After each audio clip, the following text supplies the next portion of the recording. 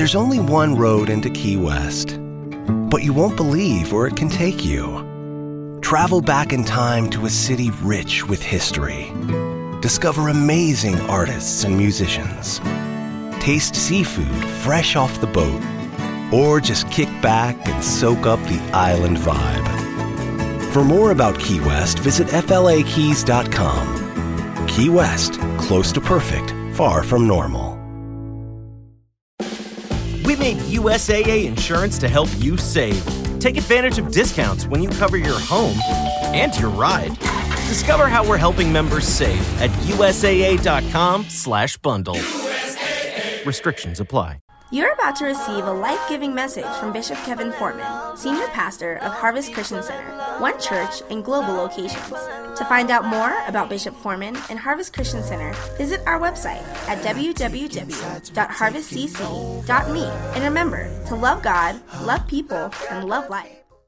Of faith together. I am unconditionally loved by God and at Harvest. I come to God as I am, but I won't stay as I am, because the life-giving message I'll receive will make me more like the great I am. I'm on 10 and I win in Jesus' name. One scripture, go to Proverbs 10:29. Proverbs, say wisdom. There's a difference between knowledge and wisdom. Knowledge is information. Wisdom is the way to appropriate that information. Knowledge is information, while wisdom is a shortcut in getting to your desired goal. Say, I need wisdom. Say it like you mean it, church. Say, I need wisdom. See, there's a lot of folk that know a lot but don't know how to get a lot done because they're smart but not wise. Say, I want to be both. So that's what Proverbs is all about. It's about not just giving us information, it's about giving us implementation so we can be wise. Proverbs 10:29, it says this: the way of the Lord is strength to the upright. Say, God's way gives me strength.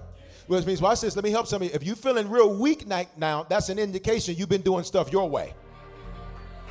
Sometimes we can get in our own way. Well, it says, but destruction to the workers of iniquity. And iniquity here just generally means sin or evil doing. So check it out. He says, you're going to experience unnecessary destruction when you do it your way. But you're going to have supernatural strength when you do it his way. Now, here's the question. Supernatural strength, unnecessary destruction. Which one are you going to pick?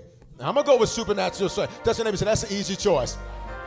Father, speak to us now with these next few moments. Customize, tailor, make this word for us, your people, that we would walk in those things that you have ordained. And this year, it is that we would be on 10, experiencing the best of the best of the best people, places, things, and ideas. We thank you now that no weapon that is formed against us would prosper. Every tongue that rises in judgment, it is condemned. I speak life unto everybody under the sound of my voice. And wherever they've been weak, I declare that you would be made stronger. Wherever they've been confused, I declare they'd walk out of this place with every question answered. Answer every prayer. Answer every desire, those uttered and even those they pondered in their minds. Customize this in such a way people would think there's been cameras in their house this week. I decrease that you would increase. Speak, Jesus. This is your church. Move by your spirit. Have your way in Jesus' name. Somebody shout hallelujah. As you take your seats, introduce this message to 2 or 3 people around you. Tell them this. Defeat the 7 deadly sins. Defeat the 7 deadly sins. Last Sunday, we started a life-giving message series called American Idols to demolish the American idols created by misinformation and misunderstandings of God's word. And today I want to teach us, and I want us to learn to defeat the 7 deadly sins. Now, hear me at the onset. This message will not beat you down for your mistakes, because we all made some. And truth be told, you probably going to make some this week. And that's why the scripture says when we wake up, he gives us brand new mercy. Mercy is when God blocks the wrong stuff that we do deserve from happening to us. We get both grace and mercy. Say grace and mercy. Grace is when he gives you good stuff you don't deserve. It's when he gives you upgrades you don't qualify for. It's when he opens doors that, truth be told, shouldn't open to you. But mercy is when God says you really deserve for some stuff to go real messed up, some stuff to be real jacked up, but I'm going to give you mercy. That's why this message isn't designed to beat you up. No, to the contrary, it's designed to empower you to shut the doors of unnecessary destruction in your life, because John 16:33 says we were all going to encounter trouble. Here's my point. Let's stop adding extra trouble to the previously scheduled trouble. You missed what I just said. I don't know about you, but if there's already some trouble on the agenda, I'm sick and tired of adding unnecessary trouble because I'm trying to do it my way. Would you look at your neighbor and say, if you'll stop doing it your way, you'll stop adding unnecessary trouble. See, the trouble that you go through that's already previously scheduled is about giving you the strength now to walk in what God has ordained for your life. He takes us from faith to faith, from glory to glory, from level to level, which means to operate at another level of life, I have to deal with another level of obstacle. Which means there is certain trouble that is on the schedule that is necessary for me to walk in another level of life. So you did say you want a better life. Anybody ever prayed that? You did say you want better family, better finances, better marriage, better job, better career. Well, to have better, you're going to have to beat bigger. You're not hearing me. So there's trouble that's already on the agenda that's designed. Watch this, David. You want to be king? Want to be king? You're going to have to fight a king's battle called Goliath. You want to be great, you're going to have to fight some great battles. That's already on the schedule. What I'm talking about today is adding extra stuff. Say extra stuff. Now, just I need to check the room, because if this ain't the right room, I'm just preaching somewhere else. Anybody say, I'm sick of adding extra trouble to my life? Okay, that ain't no enough. That ain't no. Deep South, we say no enough. Anybody sick of adding extra trouble? Okay, watch this. There are three basic types of sin or wrongdoing in the Bible. And hear me, it's not wrong because God doesn't want us to have fun. God is not some mad, angry guy sitting trying to keep you from having fun or keep you from enjoying life. In fact, he said, I am come that you might have life, Zoe, in the Greek language of our New Testament, and life more abundantly, which means God says when people see you, they ought to see so much life in you, they come back to life, which is why I can't stand looking at certain Christians that look like they were baptized in pickle juice and look like they're constipated. Why? Because I'm supposed to have so much life that when people look at me, they say, I want what you have. And I'm not talking about cash, cars, and clothes. I'm talking about shalom, peace, where nothing is missing and nothing is broken and nothing is lacking. It all is well. Question, when people look at you, do they want what you have, or do they say, heck no?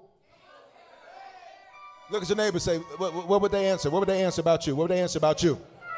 Now, so it is not that God doesn't want us to have fun. It's not that God does not want us to enjoy life. In fact, aside from God, there is no life. But God does not enjoy sin because it hurts us. Say it hurts us.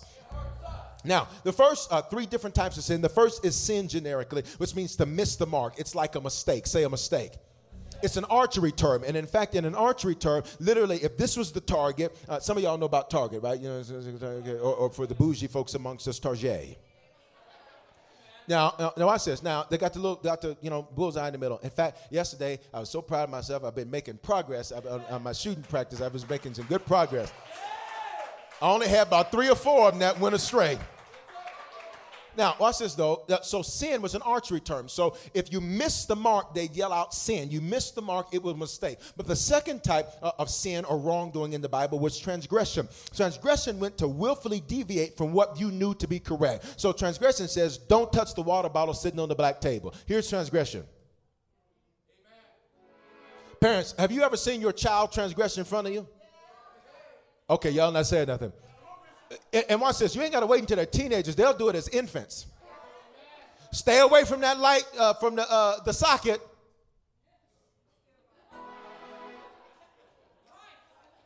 And then they watch you watching them.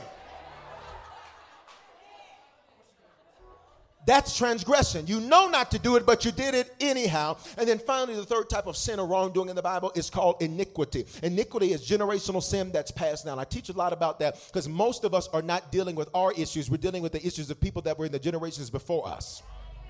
The scripture says that the sins of the fathers or previous generations would visit up to the 3rd and 4th generation, which means you're dealing from anywhere between 200 and 400 years of history that from people that you've never even met, never even encountered, but yet you're dealing with their demons.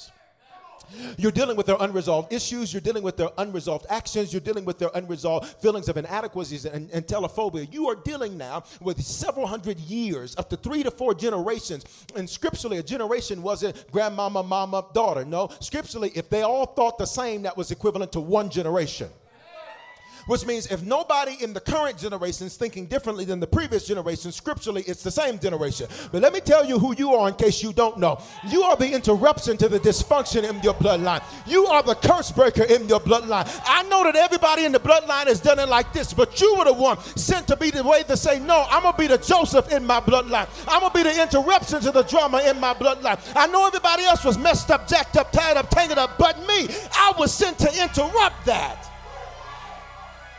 Say, that's who I am. 3 types of sin. Sin, miss the mark, transgression, willfully deviate from what you know to be correct, and iniquity. Generational sin that's passed down. You do it because somebody else in the bloodline did it, and that's why you'll say, I don't know why I do that, I just do that. Any witnesses here? Any things you've ever done, you're like, why am I doing that? I know it doesn't work. I know it's crazy. I know it makes no sense. Why in the heaven am I doing this? It's because it's iniquitous. It's iniquitous. It's in you. Which is why you got to get, I taught so much about it in series like Sins of the Fathers and wrote a whole book about it so that you could break that. Now, watch this. Say 3 types of sin. Now, let's look at that scripture we looked at, Proverbs 10:29. Wisdom 10:29. The way of the Lord is strength to the upright, but destruction. Now, that word destruction has some interesting meanings in the Hebrew language of our Old Testament. The first, it means dismay, stress, and to be fazed. Now, you ever said to somebody, I'm not fazed by that? Watch this. But when you're doing things your way, opposed to God's way, you will always experience dismay. You'll be stressed out, and you'll be fazed by stuff that you shouldn't be fazed by. You'll be bothered by stuff you shouldn't be bothered by. You're a lion sitting here worried about the opinion of a sheep. You're the head sitting here worried about a tail that don't like you. I could have said that another way. Are you hearing what I'm saying? But then watch this. It also means that word destruction. It means ruin. Ruin means for something to go into decay. Decay means it was once good, but it began to decay, and it started to decay because you started doing it your way. Things don't just get bad overnight. Things decay slowly. Your teeth don't get bad because you had one candy bar and didn't brush your teeth. Your teeth get bad because you had several hundred candy bars and ain't brushed your teeth. And now you got cavities. What's a cavity? It's a hole. Now you got tooth decay. You can't chew what you should be able to handle. Y'all not saying nothing. Stuff you should be able to handle, it's too painful for you to handle because you've had too much decay. But I came to speak it into somebody's life today. There's going to be a reversal of the decay that's been going on in you. I wish I had some faith in this room. If you've had some financial decay, that's about to reverse. If your marriage has been in decay, that's about to reverse. If your children have been in decay, that's about to reverse. Somebody say reverse it, reverse it. Decay means it was good, but it started to deteriorate. And the reason it deteriorated is because you started doing it your way. And you're like, God, what's going on? God is like, you're doing it your way, man. You're doing it your way, son. You're doing it your way, daughter. But say that decay is over. That is not a sufficient amount of faith. I need somebody that really believes that about their life. Maybe your neighbor's okay with decay, but I think it's a few frustrated folk that say, I'm sick of unnecessary decay. I want you to holler it so that your whole bloodline hears you, saying there's no more time in my life for unnecessary decay. Say that ends now. Give him praise if you believe it. And I know somebody saying, Bishop, it's just that simple. The scripture says life and death are in the power of the tongue. And you got to learn how to call things that be not as though they were. Which means I'm going to call it what I want it to be until when I look at it, it's what I said. It's not what it is, it's what I say it is. What's this? Be seated. What's this? Destruction, dismay, stress, phase, to ruin. But then that word destruction, it has this other meaning in Hebrew, poverty. When you start doing stuff your way, your money starts getting funny. Got real quiet right there. Sometimes the only way to change something is to starve the beast. It's quiet. Sometimes when your money, now sometimes you go through valleys, and that's part of life. Sometimes, though, you can experience unnecessary destruction that can lead to poverty, lack. You can be in lack now in your finances because God says the only way you'll listen is when you don't have no money to distract you. So I'm going to make it so you can't go to the movie, so you can't go to the show, so everybody else going out to eat, you at home with ramen and hot sauce and cheese trying to make a special. Now, don't y'all look like y'all don't know, but no. Now, normally the 915 is a little bit more bourgeois. I expect y'all to be. Anybody know something about some Roman noodles where you had to hook them up? Now, hook up is an urban colloquialism, which means I had to add something to it to make it better. Which means they had one pack. Watch this. You opened another pack, took the seasoning out that pack. Talking about it's double strength. Y'all gonna just leave me hanging like that. Ain't that something? You was hooking there. Let me put some hot sauce in here. Let me get some scallions and chop up some scallions. And it's going to be my version of pho. It's faux. Fake pho. Faux pho. You got it. Or pho or whatever. Somebody asked me, I said, Bishop, you got to try this pho or pho. I said, look here. I said, where I'm from, we eat meat and potatoes. Now, you mean now I'll have that as an appetizer. but that is simply an insufficient. What is it? This ain't nothing but some soup with some noodles and some meat in it. I'm not having that for my full entree. Do I have any other fellows or somebody that could tell, or some ladies, somebody? You're going to give me more than a little soup. Talking about this, the entree. Man, please, you must not. Okay, watch it. No, watch this. Say, poverty comes into my life when I do things my way. Watch this. Here's the other meaning of the word destruction. Disintegration. Disintegrate. It means things were working well together, but now things start having breakdowns. It means to fall, to cause irreparable harm. Then that word destruction in Hebrew means terror. That's extreme fear or annoyance. Watch this. You experience all of that, watch this, shall be to the workers of iniquity.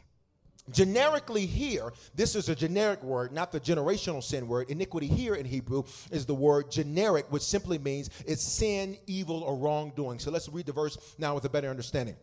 The way of the Lord is strength to the upright, but destruction, dismay, stress, being phased, experiencing ruin, decay, poverty, disintegration, to fall and cause irreparable harm, to be terrorized by extreme fear and annoyance shall be to the workers of sin. I say, I don't want none of that. Okay, see, there y'all go getting quiet on me and say, I don't want any of that. Now, here's 4 truths you need to know about sin. Because if you grew up in church at all, you probably have a misperception about sin. Here's the first truth about sin. Sin isn't the root, it's the fruit. And our God is not a God that likes to paint fruit. He's a God that likes to dig down to roots. But here's what you need to know when you deal with root issues. Whenever you start digging around roots like a natural tree, it gets dirty.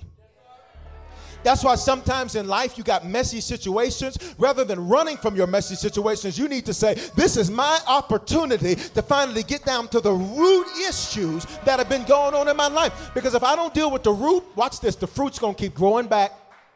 Let me prove it to you. This is why there's stuff you said you were over 12 months ago, that it came back up this year, and you were back in that same mess again. Do I have any witnesses here? There's stuff you said, oh, I'm good, I've dealt with that. But as long as you keep dealing with fruit and never deal with root, you'll keep having a recurring issue. Because sin isn't your issue. Say, sin isn't the issue. Brings us to the second truth about sin. Sin isn't the problem. It's an indication that there is one. Say it again. If you grew up in church, maybe you heard that, oh, brother, you got to get that sin out of your life. Come out of sin. Stop that sin. Stop it right now. So what we did is whatever we make the issue, we make the idol. So sin became an idol. So people are so busy dealing with fruit that they simply become, watch this, professional actors, because they never conquer anything. They just act like they do. Ooh, but you, I'm going to tell you again, are the interruption to the dysfunction in your bloodline. You were made to be more than a conqueror, not just walk around being a poser. You were supposed to conquer, rule, reign, conquer, and subdue. Not pose like you do. Check it out. So here's what happens.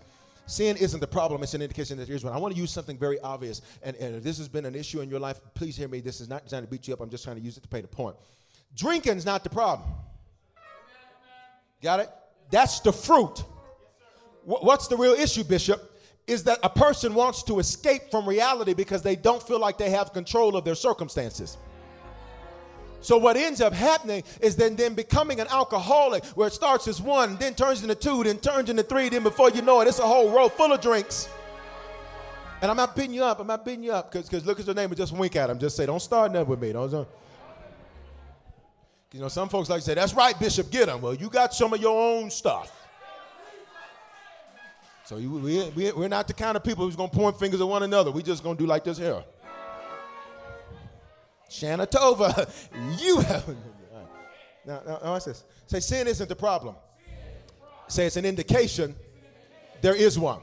Let me use something. Let me use promiscuity. Promiscuity. I did this at the 9:15. We're gonna do it again at this one. So if on Monday it's Jerry, Tuesday it's Johnny, Wednesday Jeremy, Thursday Gerald, Friday Jesse, Saturday Jerome, and Sunday Jesus. Okay, here's the deal. Now, here's what some folks will do. Oh, you need to stop that sleeping around. You need to stop that. Well, here's what Jesus does. Jesus says, that's the fruit. That's not the problem. Here's the real issue. She's looking for a daddy. She's got unresolved father issues. So in these relationships, she doesn't just get a lover. She gets a paternal sense of security.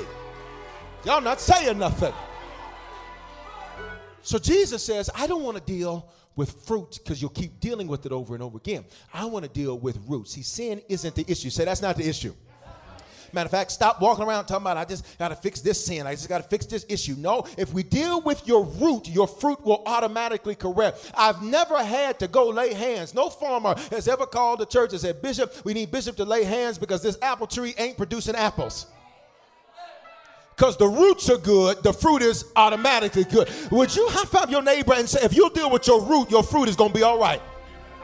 You're not hearing what I'm saying. Some of you think it's going to be a lot of work for this to happen. I'm here to tell you, you can be set free today. You can walk out of this place free today. It doesn't take God forever if you deal with the right problem.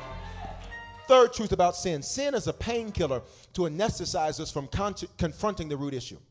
It's a painkiller to anesthetize us from confronting the right issue. What's anesthesia? It's designed so that you don't feel pain. You do know that most of the things we take, aspirins and ibuprofen and all that, those are painkillers. They're not pain fixers. They're designed to make you think there is no pain, which is why you have to take them every 4 to 6 hours. Because it can only hide the pain for so long. This is why sometimes there's things we do in life that we know are destructive, that we know are counterintuitive to our progress, but we do it anyhow because we are trying to anesthetize the pain. As long as I don't feel the pain. So the sin is a painkiller, but it never allows us to deal with the root issue because we spend all of our time on drugs. I feel real good because I know that person's a bad friend, but I sure did have a good conversation with him yesterday. You anesthetize yourself. It's quiet, church. Okay. Say sin is anesthesia to keep me from confronting the real issue. Here's the fourth truth about sin. Sin, watch this, is nothing more than an illegitimate response to a legitimate need. Most of our lives we spend dealing with the illegitimacy of the response and never address the legitimacy of the need. The legitimate need or issue is the root. The illegitimate response is the fruit. And you waste too much time trying to deal with the illegitimacy of the response rather than asking yourself, what am I really trying to get here? Why do I do this? Why do I talk like this? Why do I act like this? And here's the problem. So you're always frustrated with yourself. I wish I had some honest people in here. Are there any honest people where you can? Sometimes you get so frustrated with you. Watch this. This is the reason why you never want to be by yourself or be alone, because you actually have to confront and deal with you. So you're always on the phone, always on Facebook, always on Twitter, always on Instagram, always on Snapchat, always talking to somebody, because if you don't do those things, you're going to have to deal with you. And you're frustrated with you because you can't figure out why you do what you do. But the reality of the matter is that if somebody told you to deal with the root, you would automatically correct the fruit. Matter of fact, I declare, if you've been frustrated with yourself, throw your hands up. Father, in the name of Jesus, I declare that unnecessary frustration they've had about themselves, that today it will be motivation to deal with the root. I declare that the discouragement they've had with themselves, that it fall off of them, not tomorrow, but right now, in the name of Jesus. If you believe that, holla, I receive that. You're not going to get very far if you're mad at yourself all the time. You're not going to make a lot of progress if you kick yourself down all the time. Some folk don't need the devil. They have themselves. Some people don't need the enemy. They have an inner me that every time they start making progress, you're not this. And why did you do this? And you messed up so bad. And you're so this and you're so that. Let me tell you something. Let me help you with something. The scripture says, let the redeemed of the Lord say, So, now, literally, it was saying you should say that you've been redeemed. But there's another meaning there. Say there's another meaning. Whenever, watch this, you start throwing up all your failures to yourself. Sometimes you need to say, I did that, I did that, I did that, I did that. And there's some other stuff I ain't said to myself that I did too. But the redeemed of the Lord have to say, so. Jesus, that's the whole reason he died, to wash that stuff away. So I get a fresh start. Say a fresh start. So watch this, church. Watch this, watch this, watch this, watch this. Proverbs 6:16. It says this. These 6 things the Lord hates. Hate there in the Hebrew language of our Old Testament is the word same, which means God is an enemy to these things because they hurt us. And that's like any good father, any good leader. Any good father, mother, leader, what have you, is always against the things that they know are against those they lead. Any good father is against stuff that he knows is going to hurt his son. Any good mother is against stuff that she knows is going to hurt her daughter. And here's the trip, parents. Sometimes you have to sit back and watch them hurt.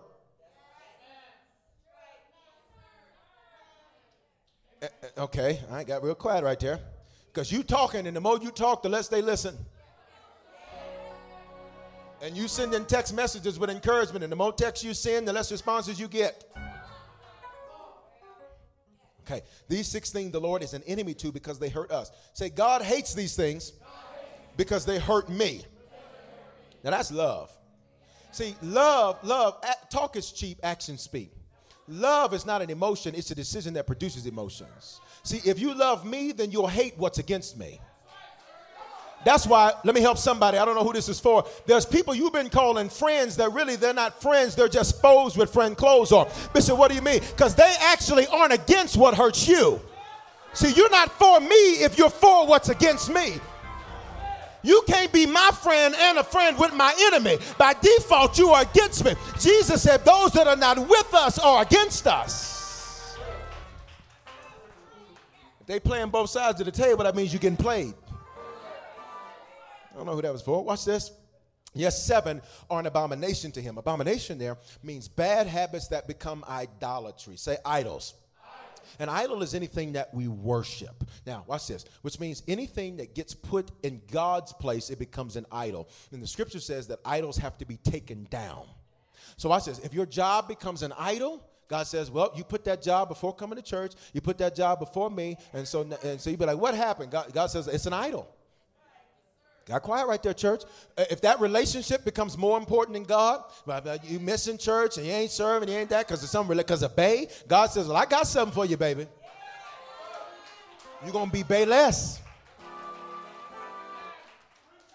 Every idol has to be taken down. If your car becomes an idol, if your money becomes an idol, it's quiet in the church. Whatever becomes an idol has to be taken down. So watch this. The scripture says, Proverbs 6:17, he says that these 7 things are an abomination. They're bad habits that become idols. Now, your unresolved issues become your idols, which will cause you to drift into sin, because most of us don't dive into sin. We drift there. Your car doesn't just boom out of alignment. It drifts that way. Every day you drive it, it slightly gets more and more and more out of alignment. Then before you know it, you drive it, you're going straight. You like this. And here's the funny thing about it. You'll know you should take it to get in alignment, but you've learned how to deal with it being dysfunctional. I'm going to help somebody.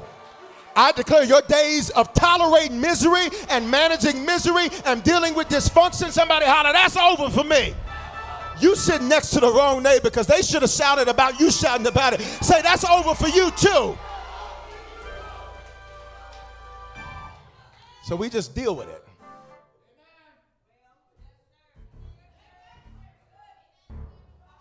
Hold up.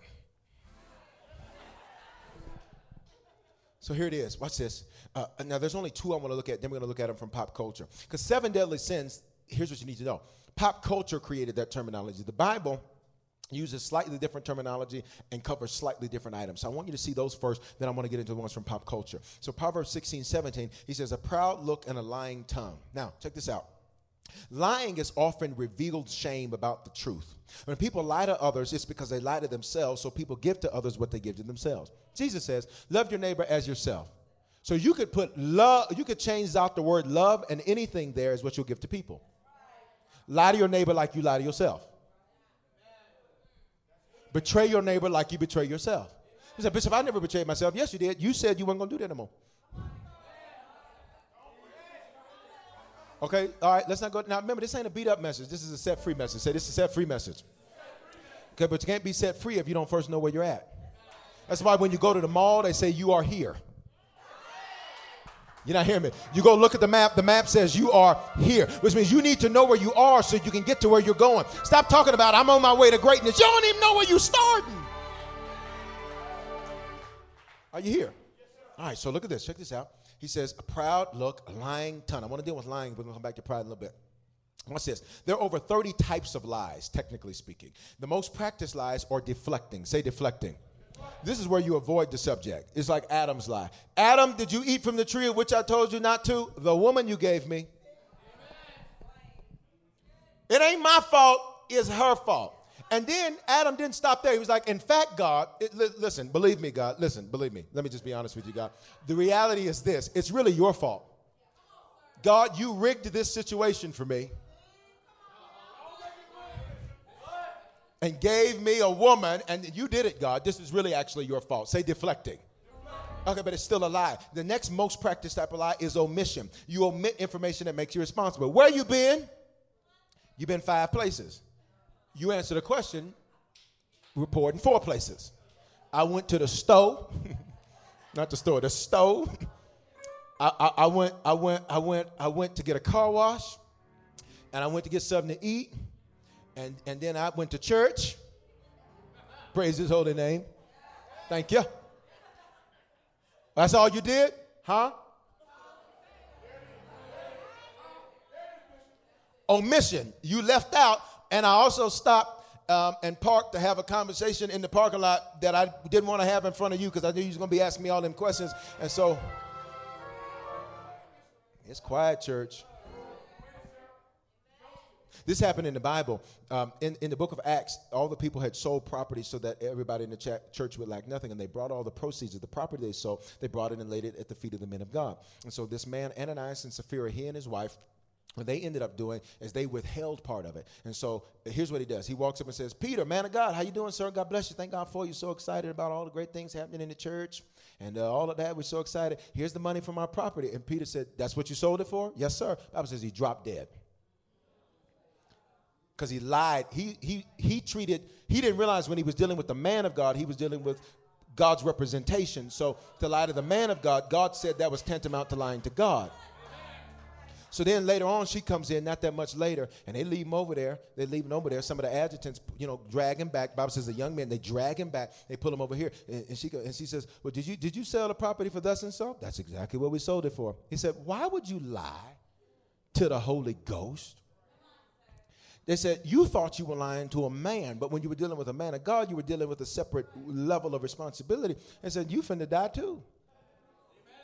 She drops down, she falls to the ground, she dies, and then they both die because it was omission. It was true they sold it for that and some more. It's quiet, church. God, duh. Okay, watch this. Pathological liars. Now, these are people who deny reality. I said these are people who deny reality. You ever met a pathological liar? Now, look at your neighbor. What color shirt they got on? Just look at them. Pathological liar says, no, I don't. In fact, the reality is that everybody, see, my whole life I didn't have to fight, and everybody that lied on me and talked about me, they just deny reality. These are people who you have a conversation. You got notes from the conversation. The conversation is recorded. Audio, video, with lower thirds at the bottom, highlighting everything that was in the conversation. A pathological liar says, I didn't say that. Here you are right here on tape. No, you misunderstood then. Something happened with the tape. Yeah, something happened with the tape. It revealed you a lie. Where I'm from in the South, we'd put another word in front of lie. The doggone lie. Watch this. Exaggeration. These are sensationalists. These are people. I once caught a fish this big. They ain't never been fishing. Most they've done is go to Red Lobster when it's fresh fish of the day. You know what I'm saying? Okay? They're sensationalists. Everything is exaggerated. So-and-so came in and, ooh, child, they were mad. Here's what actually happened. Morning, everybody. They were mad. Did you see how angry they were? Did you hear their tone? Their tone was just so mad. Okay. Or you know you messed up. So you interpret somebody else's tone through the lenses of your failure. That's what happened with Adam. Adam basically tried to cop an attitude with God. God, this is your fault. And God was like, I'm going to show you. You're going to learn today. Touch your neighbor and say, you're going to learn today. You're going to learn. It's sensationalism. Here's what sensationalists do. Watch this. You did one thing, one time. You always do this. Okay, y'all are quiet. So if you don't know a sensationalist, I need to make an announcement. You're the one we know. A sensationalist is always, you always do this. I did it one time. One time. No, I recorded it because I've been taking notes. One time. You always say this. What? Sensationalism. It's exaggeration. Okay. Since it's quiet, I don't think you get it when you don't say nothing to me. All right. What's this? Dismissal. Dismissal is the next kind of line. Why would I do that? So you say to him, did you take that money out of the drawer? Why would I do that? What's funny is you still didn't answer my question. Okay, so watch this. Them asking a question makes you stop pursuing your question. So now watch this. They reverse the narrative so you never get the truth. And you'll move on thinking you fixed the issue, and all they did was lie through what's called dismissal. And then finally, white lies. These are the most common practices. Over 30 types of lies. Most common practices lie. White lies. These are lying to keep the peace. You know, it's like, I don't want to say nothing. Because if I say something, I know they're going to say this. And then if I say this, they're going to do this. And I just ain't saying nothing. And in trying to preserve peace, you actually pursue foolishness because you're not actually addressing what needs to be addressed. Now, I wanted to talk about that. Say lying. Say it again. Say lying. Now, verse 17 goes on. Hands that shed innocent blood, a heart that devises wicked plans, feet that are swift to run into evil, a false witness who speaks lies, and one who sows discord amongst the brethren. Now, over time, those are the biblical 7 deadly sins, if you will. But check this out.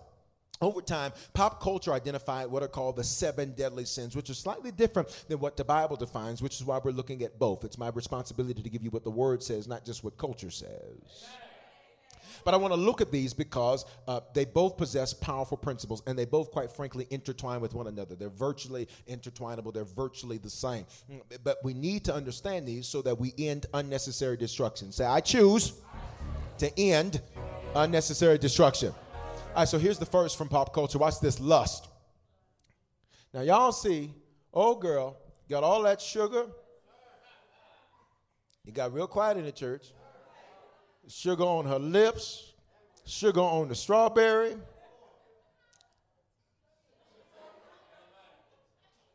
She know exactly what she doing. Just like some folk be knowing what they do and acting like they don't know what they're doing. Say amen, church. Somebody on your road social media, they be acting like they don't know what they're doing. Okay, since y'all ain't saying nothing, I'm going to leave it alone. Now, watch this. I'm not beating nobody up. I'm just making a point. Watch this. Here's what you need to know. Lust isn't actually a sin. Because lust just means strong desire. Well, I can strongly desire the things of God. I can strongly desire to be physically fit. I can strongly desire to be well-educated and be erudite. So, erudite meaning well-learned. That's not a negative thing. What makes lust a sin is what you lust after. Because it just means strong desire. That's why Matthew 5:28, Jesus said, but I tell you, anyone that looks at a woman lustfully has already committed adultery with her in his heart. Here's what Jesus reveals in that verse, Matthew 5:28. Adultery can only be committed between married people. Which means the woman here is actually somebody else's wife. Did you catch it? No. Okay, so let me just give you some definitions. Just leave the verse up for a moment. Let me give you some definitions. Fornication, sex before marriage. Okay? Everybody got that? Everybody got that? Okay, let's move on. Okay, adultery it literally means to break your covenant. Most often it's used in a marital sense that somebody has infidelity from a marital sense. So when Jesus says, but I say to you, whoever looks at a woman to lust for her has already committed adultery with her, he's revealing that that woman is actually somebody's wife, which means she was off limits to that man.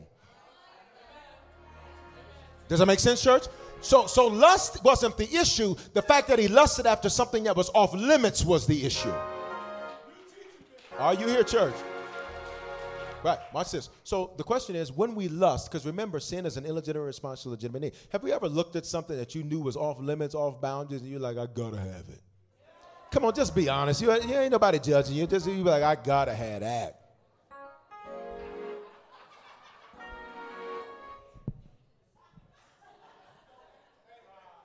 Ain't it, man? Now, if you weren't here Wednesday, ain't it, man, is a saying that we use in Memphis, which just basically is a term of agreement. It's basically like saying amen. But we say ain't it, man? Man is a derivative of man or good fellow or good woman. So ain't it, man? So when you hear people saying that, like, what are they talking about? It's a southern thing. And I encourage you to just jump on in the water with us. Ain't it, man? So when you go eating after church, you be like, this is some real good macaroni and cheese. Ain't it, man? It's like Bishop Soul was preaching today. Ain't it, man? Be like, I'm on 10 this year, experiencing the best of the best. People, places, things, and ideas. Ain't it, man?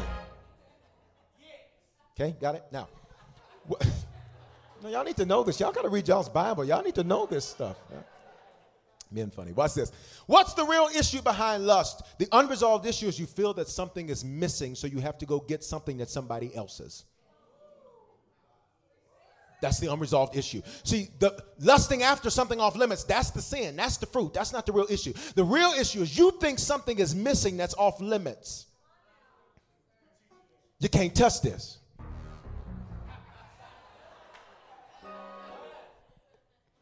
But another way, though, you know. Are you hearing what I'm saying, church?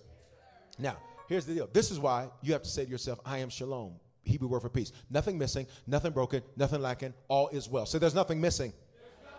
But see, watch this. When you start lusting after things that are off limits, you'll start breaking rules to get what's off limits because you think something's missing because you don't know you're already shalom. Would you touch your neighbor's shoulder and say, you're already shalom?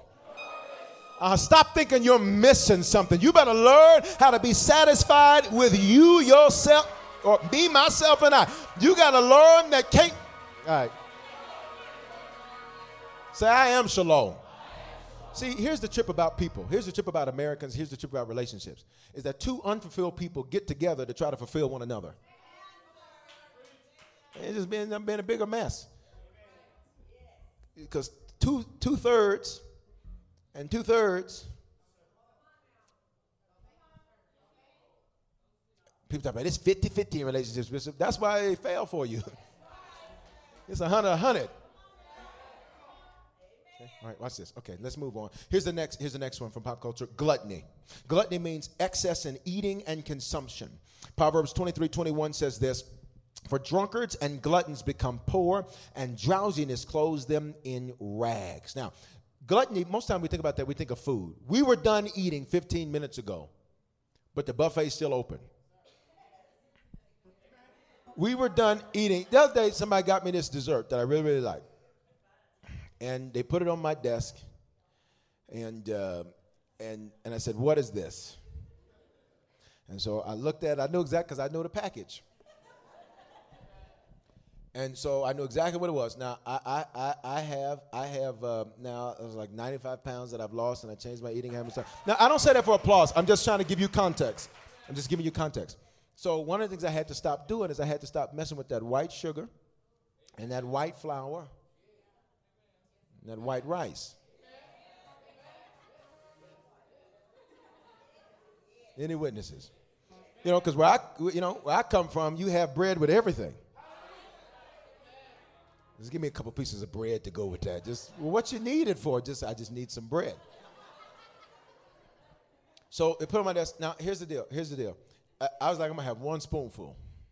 And I'm going to just, have a spoonful a day for the next couple of weeks. That's my plan. That's how I do normally. But this particular day, I was like, oh, this is one. God, that's good. God, darn. Okay, just a fourth of it. Then that turned into a half. And then before all of that, I was sitting there repenting in sackcloth and ashes, telling my Lord, I can't believe I sat up and ate all this.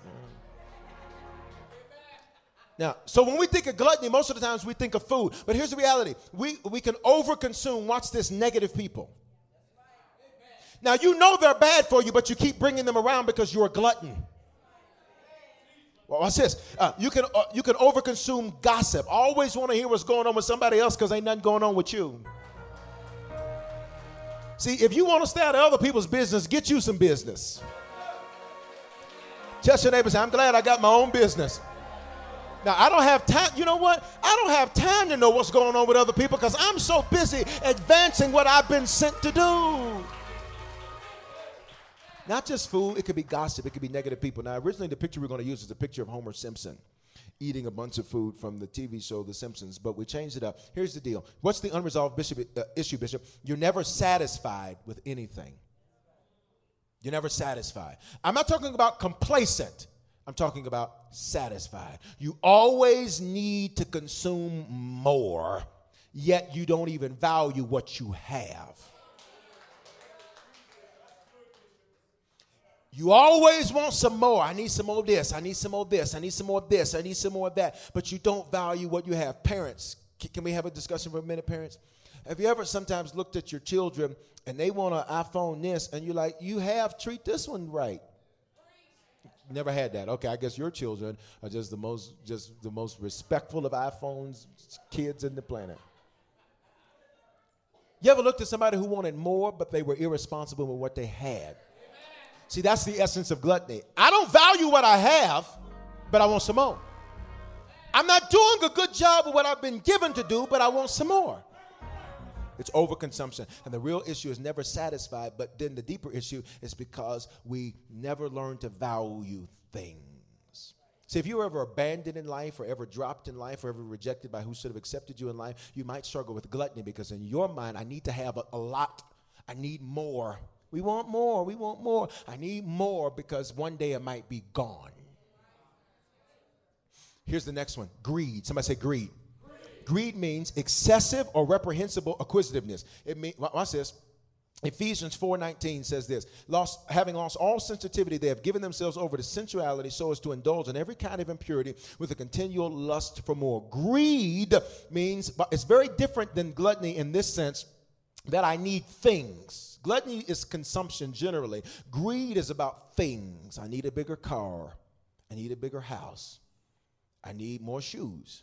I need more clothes. And here's what greed is really revealing, that you have a personal dissatisfaction with yourself. And if I get another house, it's going to be better. That's what's wrong with our family. We need a bigger house. We're all just so cramped up together. Just actually think about that for a minute, though. See how that don't make no sense to you? This is how you know, because it got real quiet. You can hear the lights. Now, watch this. Watch this. Say greed. It's a personal dissatisfaction. If I get more money, I'll feel better about myself. Then you get more money. That's like, need something else. If I get 2 cars, I'll feel better about myself. I will get 2 cars and 2 chains to go with my 2 cars, so I can two-toe through my valley. Some of y'all don't know about that. That's a dance we made up. It's going to be huge. No, believe me. You've not seen a dance until you've seen. Watch this. Say, Lord, deliver me from greed, gluttony, and lust. Because all of those open up the doors to what? Destruction. Because in your pursuit of greed, you'll start kind of, breaking the rules a little bit. I know I'm supposed to do this, but, I want some more. So you kind of break the rules. You kind of step on people to get stuff. Kind of kick people around to get stuff. Oh, it's quiet, church. It's quiet, church. It's still quiet. Normally when I say it's quiet, y'all say something. Y'all like, it is quiet, Bishop. That's a true statement, yes. Next is laziness. You don't know nothing about this one. It means to be disinclined to activity or exertion, not energetic or vigorous. Proverbs 15:19 says, the way of the sluggard is blocked with thorns, but the path of the upright is a highway. What's a highway? I get to where I'm going quickly. But if I'm lazy, then my path is blocked with thorns. Laziness. Now, listen, I was telling them this morning, by nature, I'm an aggressive person. Now, I'm not saying that for nothing. I'm just saying that's me. I was telling them this morning, if I was an animal, I'd be a shark. A great white shark. Or this new one I found out about, megalodon. That'd be me. Or if you don't want to deal with sea animals, let's go to land animals. I'm a lion. That's me. I'm built to be the king of the jungle. Mufasa. That's me. So when I sense laziness, as a shark, it's like blood in the water. It infuriates me in a way. You ever looked at somebody lazy and complaining about their life and you're like, how about you stop taking so many naps? How about you get up and go make something happen? Sitting here complaining about God, to God about your life. You didn't sleep half of it. That's why. And just a little hard work. Oh, I'm so tired. I'm so tired. Stop showing up telling me how tired you are. Anybody making something happen is going to be tired. Shut your mouth and get your work done. I'm just so tired. Sound like a slave. I'm tired. Every day I come out here, I'm just tired.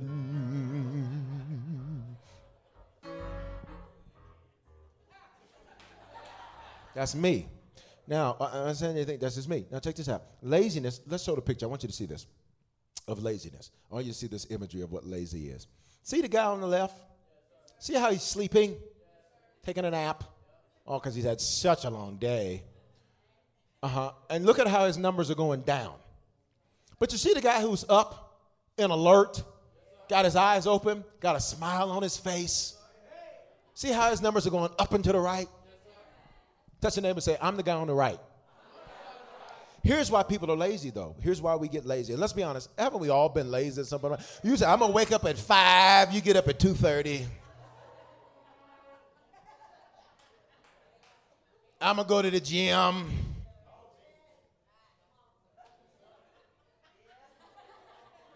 Oh, no, I'm doing it this week. I'm so excited. I'm on 10. I mean, American Idols, Man of Steel, whatever. I'm doing it this week. Man, I didn't even get up. Or you do get in the gym, and then it's a little harder than you thought. I'm over this. I'm just over this. That was good. I did 15 minutes of cardio. That's a start. That's a start. It's quiet, church. Here's the unresolved issue of laziness, is we fear failure, so we never try. When we're lazy, it's because, what if I fail? So I just won't do it. What if it doesn't work out? I just won't do it. And we'll come up with spiritual reasons not to do it. I just don't think this is my season to do that. What does that even mean? Please stop saying stuff the Bible don't say. I just don't feel in my spirit. See, I know you're lying because the spirit don't feel. Feelings are emotions. Emotions are in the realm of the soul, not the spirit. So next time somebody says, I just didn't feel that in my shakaboo, in my shanda, in my spirit, you need to look at him and say, come here, babe. You lying. I know you lying. You know you lying. Everybody know you lying. Okay? Watch this. It's a fear of failure. Touch your neighbor and say, drop that fear. Let me tell you how to drop that fear. The only way to get over fear of failing is to fail. Now let's ask the question. Anybody ever failed in here? Guess what? So why do you have a fear of something you've already beat? Y'all not saying that.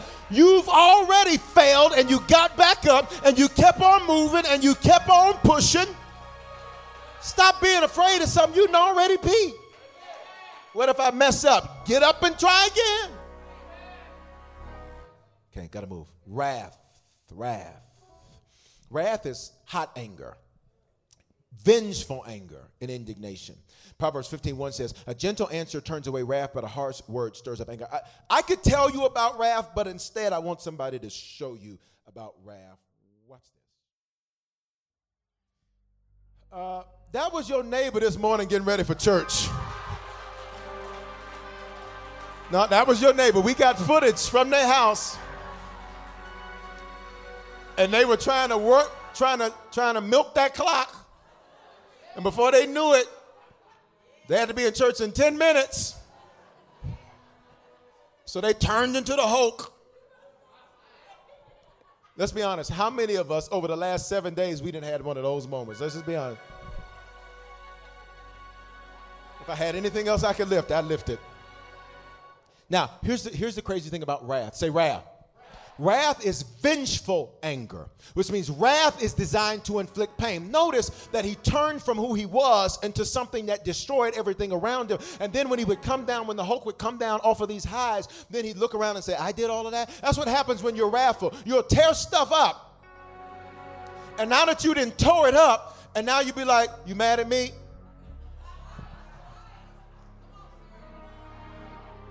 You don't want to talk? You just tore up everything. You get mad. You get vengeful. You get angry. Who ate the last Frosted Flakes? I worked all week and all I wanted was a bowl of Frosted Flakes. They ain't popping out. Don't y'all look at me like y'all don't know what I'm talking about.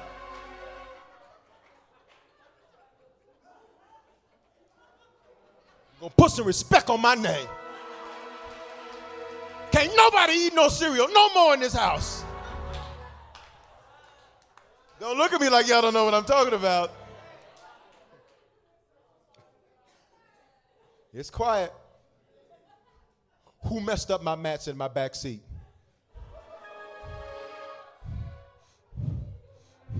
I just got a car wash. See, you know what? You know what? What? You know what?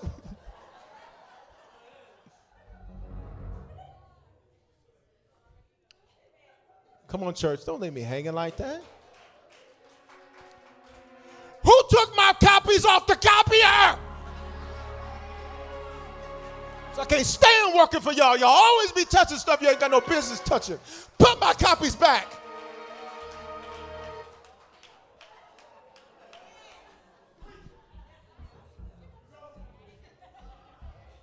If one more person called me, you work in customer service. If one more person called me, we've all been wrathful, right? Okay, here's the deal. Anger's fine. The Bible says be angry, but sin not. But what do you allow anger to cause you to do? Anger is one letter away from danger. And when anger goes unrestrained, it turns into wrath, which is strong, vengeful anger. Here's the unresolved issue. Here's why we do that. You feel out of control of your circumstances. So your wrath is designed to regain control. But in doing so, you destroy everything around you. Because you'll say stuff you ought not say. The truth be told, you don't mean, but when you're in wrath, you're trying to inflict pain. So you'll say stuff and you'll know it hurts. And you'll. Now, the issue is about cereal. You bringing up stuff, I'm talking to married folk, you bringing up stuff, tell me, see, that's why your first husband did, wait a minute. I thought this was about cereal.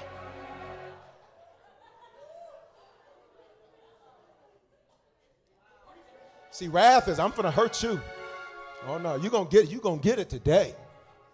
That's what wrath is about. The problem is then all of the people that you've killed, been funny, on your way down, now once you recover from your wrath, now you're trying to fix it, but you tore so much stuff up. Because rather than sitting there and saying, wait a minute, what am I really mad about? I'm really mad that I feel out of control. And I want to control, but the reality is maybe there's a reason I don't have control. Maybe I don't need control because I don't know what to do with it. Sometimes we want to be in control, but the truth be told, leadership is a burden. It's a responsibility. So sometimes you want to be in control of stuff that you haven't proven you know what to do with anyhow. Y'all not saying nothing to me. That's why we got to learn how to say, not my will, thy will be done. What am I saying? Not my control, your control. Make it a Janet Jackson song, control. All right, here are the last two. I got to quit. I'm out of time. Are we getting anything in church today? Next one, envy. Envy, painful or resentful awareness of an advantage enjoyed by another, joined by the desire to possess the same advantage. 1 Peter 2:1-2 says this, therefore rid yourselves of malice and deceit, hypocrisy, envy, and slander of every kind. Like newborn babies, crave pure spiritual milk so that you may grow up into your salvation. Watch this. Envy, look at this photo of envy. Watch this. I want you to see this. Come on, let me see the photo of envy so you can get the imagery in your mind. Now here he is. Now he's looking at, he got his antlers, but he's looking over at somebody else's antlers. Like, well, why he get those antlers? Watch this. So he doesn't enjoy what he has because he's wishing he had what somebody else does. So envy always says, why'd they get that? Let's be honest. We've all looked at some people like, how they get that? God, you let them have that? Then you start bringing up all the reasons why they shouldn't have it and why you should.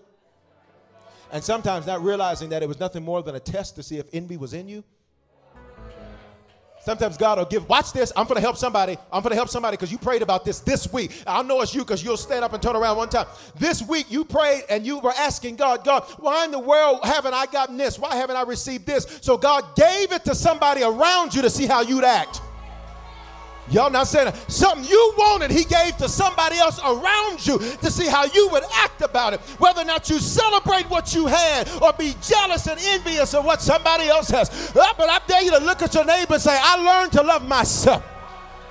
Yet what I got, I'm going to love it. I'm going to maximize it. I'm going to make it the best of the best. I may have not been dealt the best hand, but I'll take a bad hand and learn how to play it well. I'm not envious of you. Do your thing. Do your thing. Do it. I want you to do well. Because if he bless you, guess who's next? Shut your neighbor and say, I won't envy you. I want to see you do well. Say, because everybody on this row, God's about to do something incredible. You ought to speak it into existence. I'm not envious of you. If he's doing it for you, baby, I must be. Yeah. Envy only happens when you start competing with another person. See, I ain't in competition with nobody else. I'm in competition with yesterday's version of myself. See, that'll keep you from ever being a hater. You're only a hater when you start competing with other people. Say, I'm not in competition with anyone else but yesterday's version of myself. Here's the unresolved issue of envy. You feel inadequate. And when you feel inadequate, anytime somebody gets something you think you should have, you'll wonder why they got it. Now, realizing that you see glory, you don't know story. You don't know what they went through to get that. Don't look at somebody and say, look, and women, sometimes women, and not here, because the women of Harvest build one another up. Amen. But sometimes women will look at another, that ain't her hair. Well, why couldn't you just say it looks good on her? And maybe it is hers. Maybe you just ain't seen real hair look that good. And yes, it is her. She went to the hair joint and bought it. And as long as she got that receipt, she owns every single.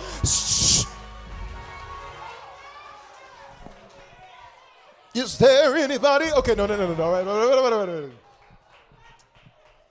So it's because sometimes ladies, and I know not here, but just, y'all know ladies that used to do this. They see another lady and then it's just like, you got to find something wrong with her so you feel good about you. And that's not how God gets down. God says, no, you build her up. She build you up. Everybody build one another up. Preachers will do that too. And they'll be like, man, I said, I don't want to hear nothing about I said, he's a man of God. I don't want to hear nothing. Shut your mouth. Don't talk to me about your drama. I want him to do well. My success doesn't have to come at the hands of his failure. Shut your mouth. Touch your neighbor and say, build me up. You ain't got to be looking for stuff wrong. They got a new car. They must have lied on the application. How you know that? Maybe they just saved their money and ain't out spending it every 2 weeks. Okay, let me move on. Family folk will do this too. Because watch this, they'll say little stuff. So you think you're doing something with your little this, huh? And you know what you need to say? Sure am. Sure am is a southern colloquialism, which means I sure am, dear fellow. Or you just think you something going to church? Sure am. Or you just going to church? I remember when we used to do this. And aren't you glad that I used to? That's the whole point. I'm getting better. I'm making progress. I'm not the same me I was. Let me finish. Finally, pride. Say pride. Now, we talked about that a little bit earlier from Proverbs, and here it is in the 7 deadly sins given by pop culture. It's a quality or state of being proud. It's an inordinate self-esteem. Proverbs 16:18 says, pride goes before destruction, a haughty spirit before a fall. Here's pride. Pride won't admit when it's wrong. Pride says this, I did that, but you did this though. It's not, it lacks contrition. Pride is like, I did this because you did that. Do you understand why I had to act crazy? Versus just taking responsibility for it. Pride said, now I know you've never dealt with this.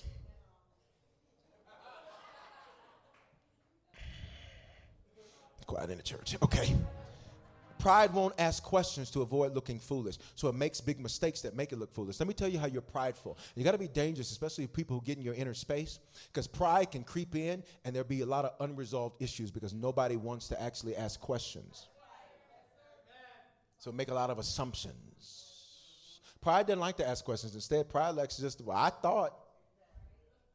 Okay, let me give you an example. You probably had this maybe happen, somebody you know. So it wasn't no official relationship. But you figure we together every day. We eat lunch every day. And then one day, you sitting at the table, they got their phone flipped over. It's quiet in the church. All I'm doing is just, I saw it on Lifetime. And so you're like, well, wait a minute, what's going on? I thought we just went to lunch. Oh, you thought? Oh. Ain't a minute. Now, what's the point, Bishop? Is assumptions are dangerous because they're the lowest form of intelligence, just above stupid.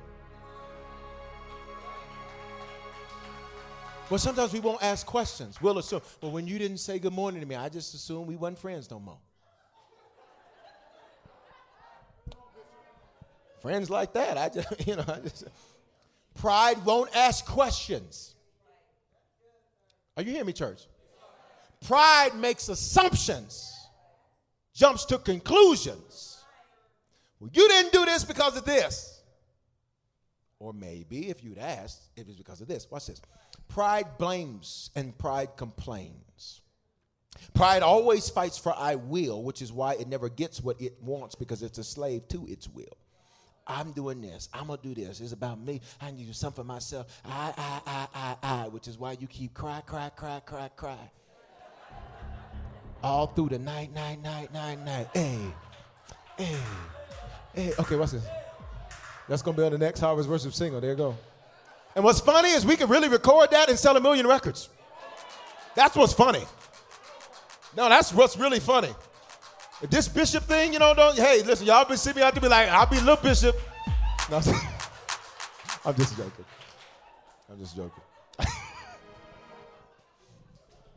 You can call me Eagle Man. Okay, watch this. I'm joking. Watch this. Be a good church. Focus on Jesus. Watch this. Say pride. Pride blames and pride complains. It's your fault. And it complains, which is different than critiquing. Complaining is a problem without a solution. A critique is an issue with a solution. You don't ever do this. So what are we going to do about it? I don't know.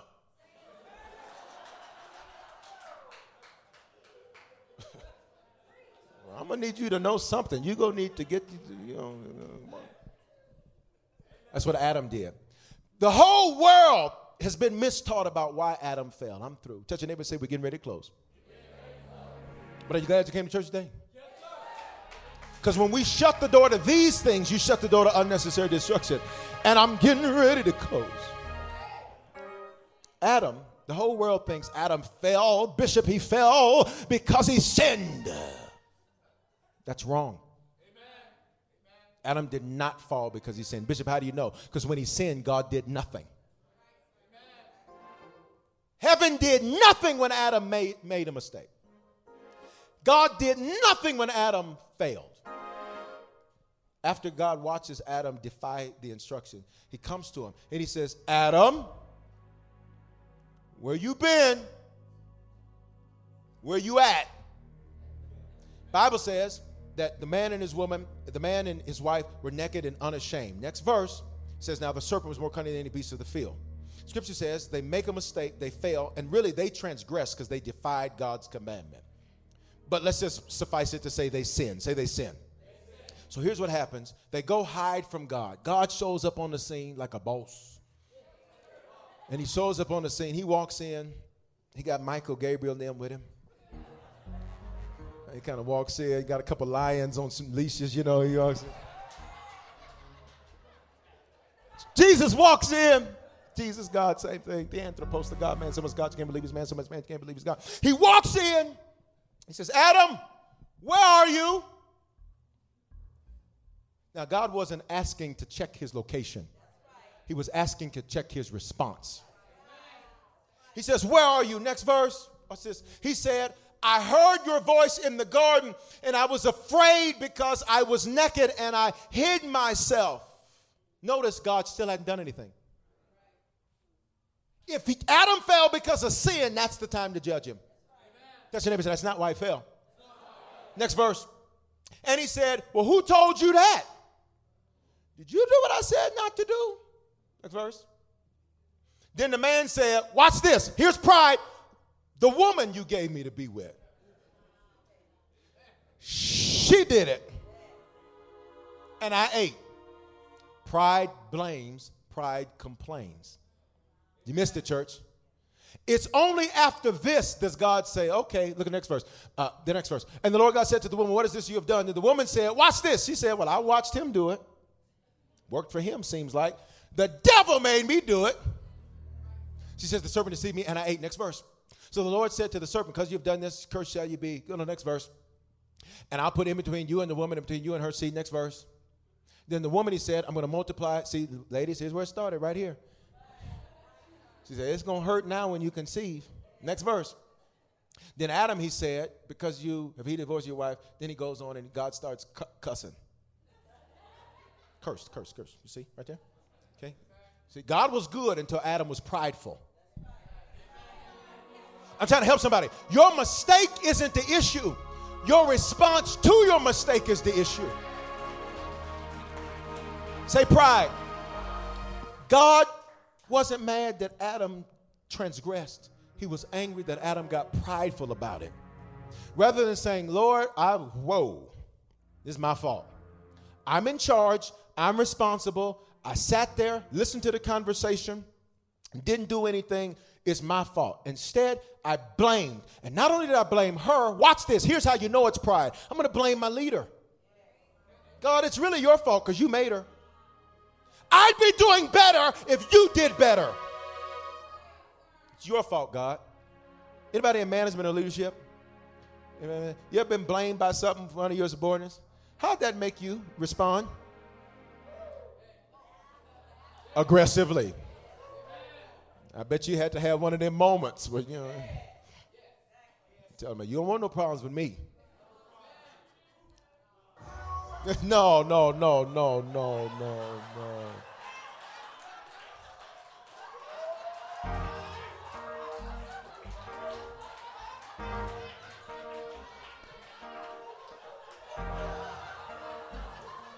What's funny is how when it came on, how y'all looked. Lift your hands, Father. No.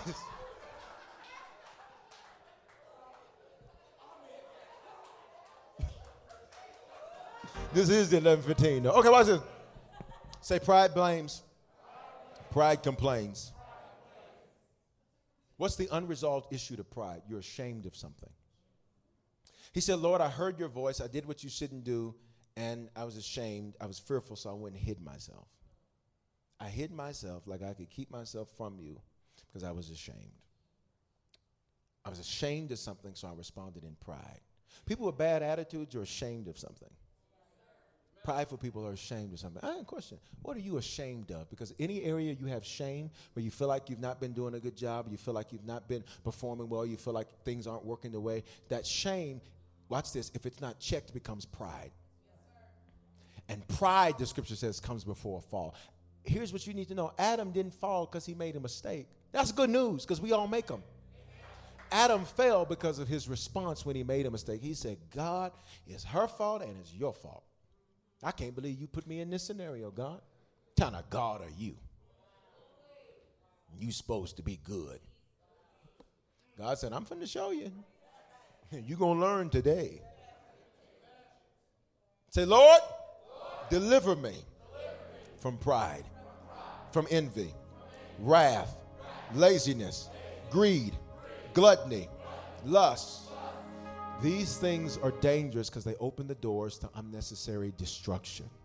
Now, lay your hands on yourself. Say your name.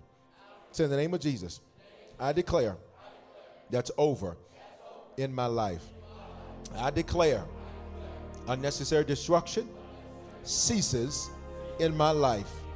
In the name of Jesus, in the name of Jesus, I declare I am free from these destructive cycles. If I deal with the root, I correct the fruit. If I confront the unresolved issue, I'll fix the fruit. As of this moment, I declare my personal freedom. I declare my personal breakthrough. I have a grace on me. That's a supernatural favor. That's a supernatural empowerment and ability to break free from these 7 deadly sins. In Jesus' name. Would you give God praise all in this place if you believe that?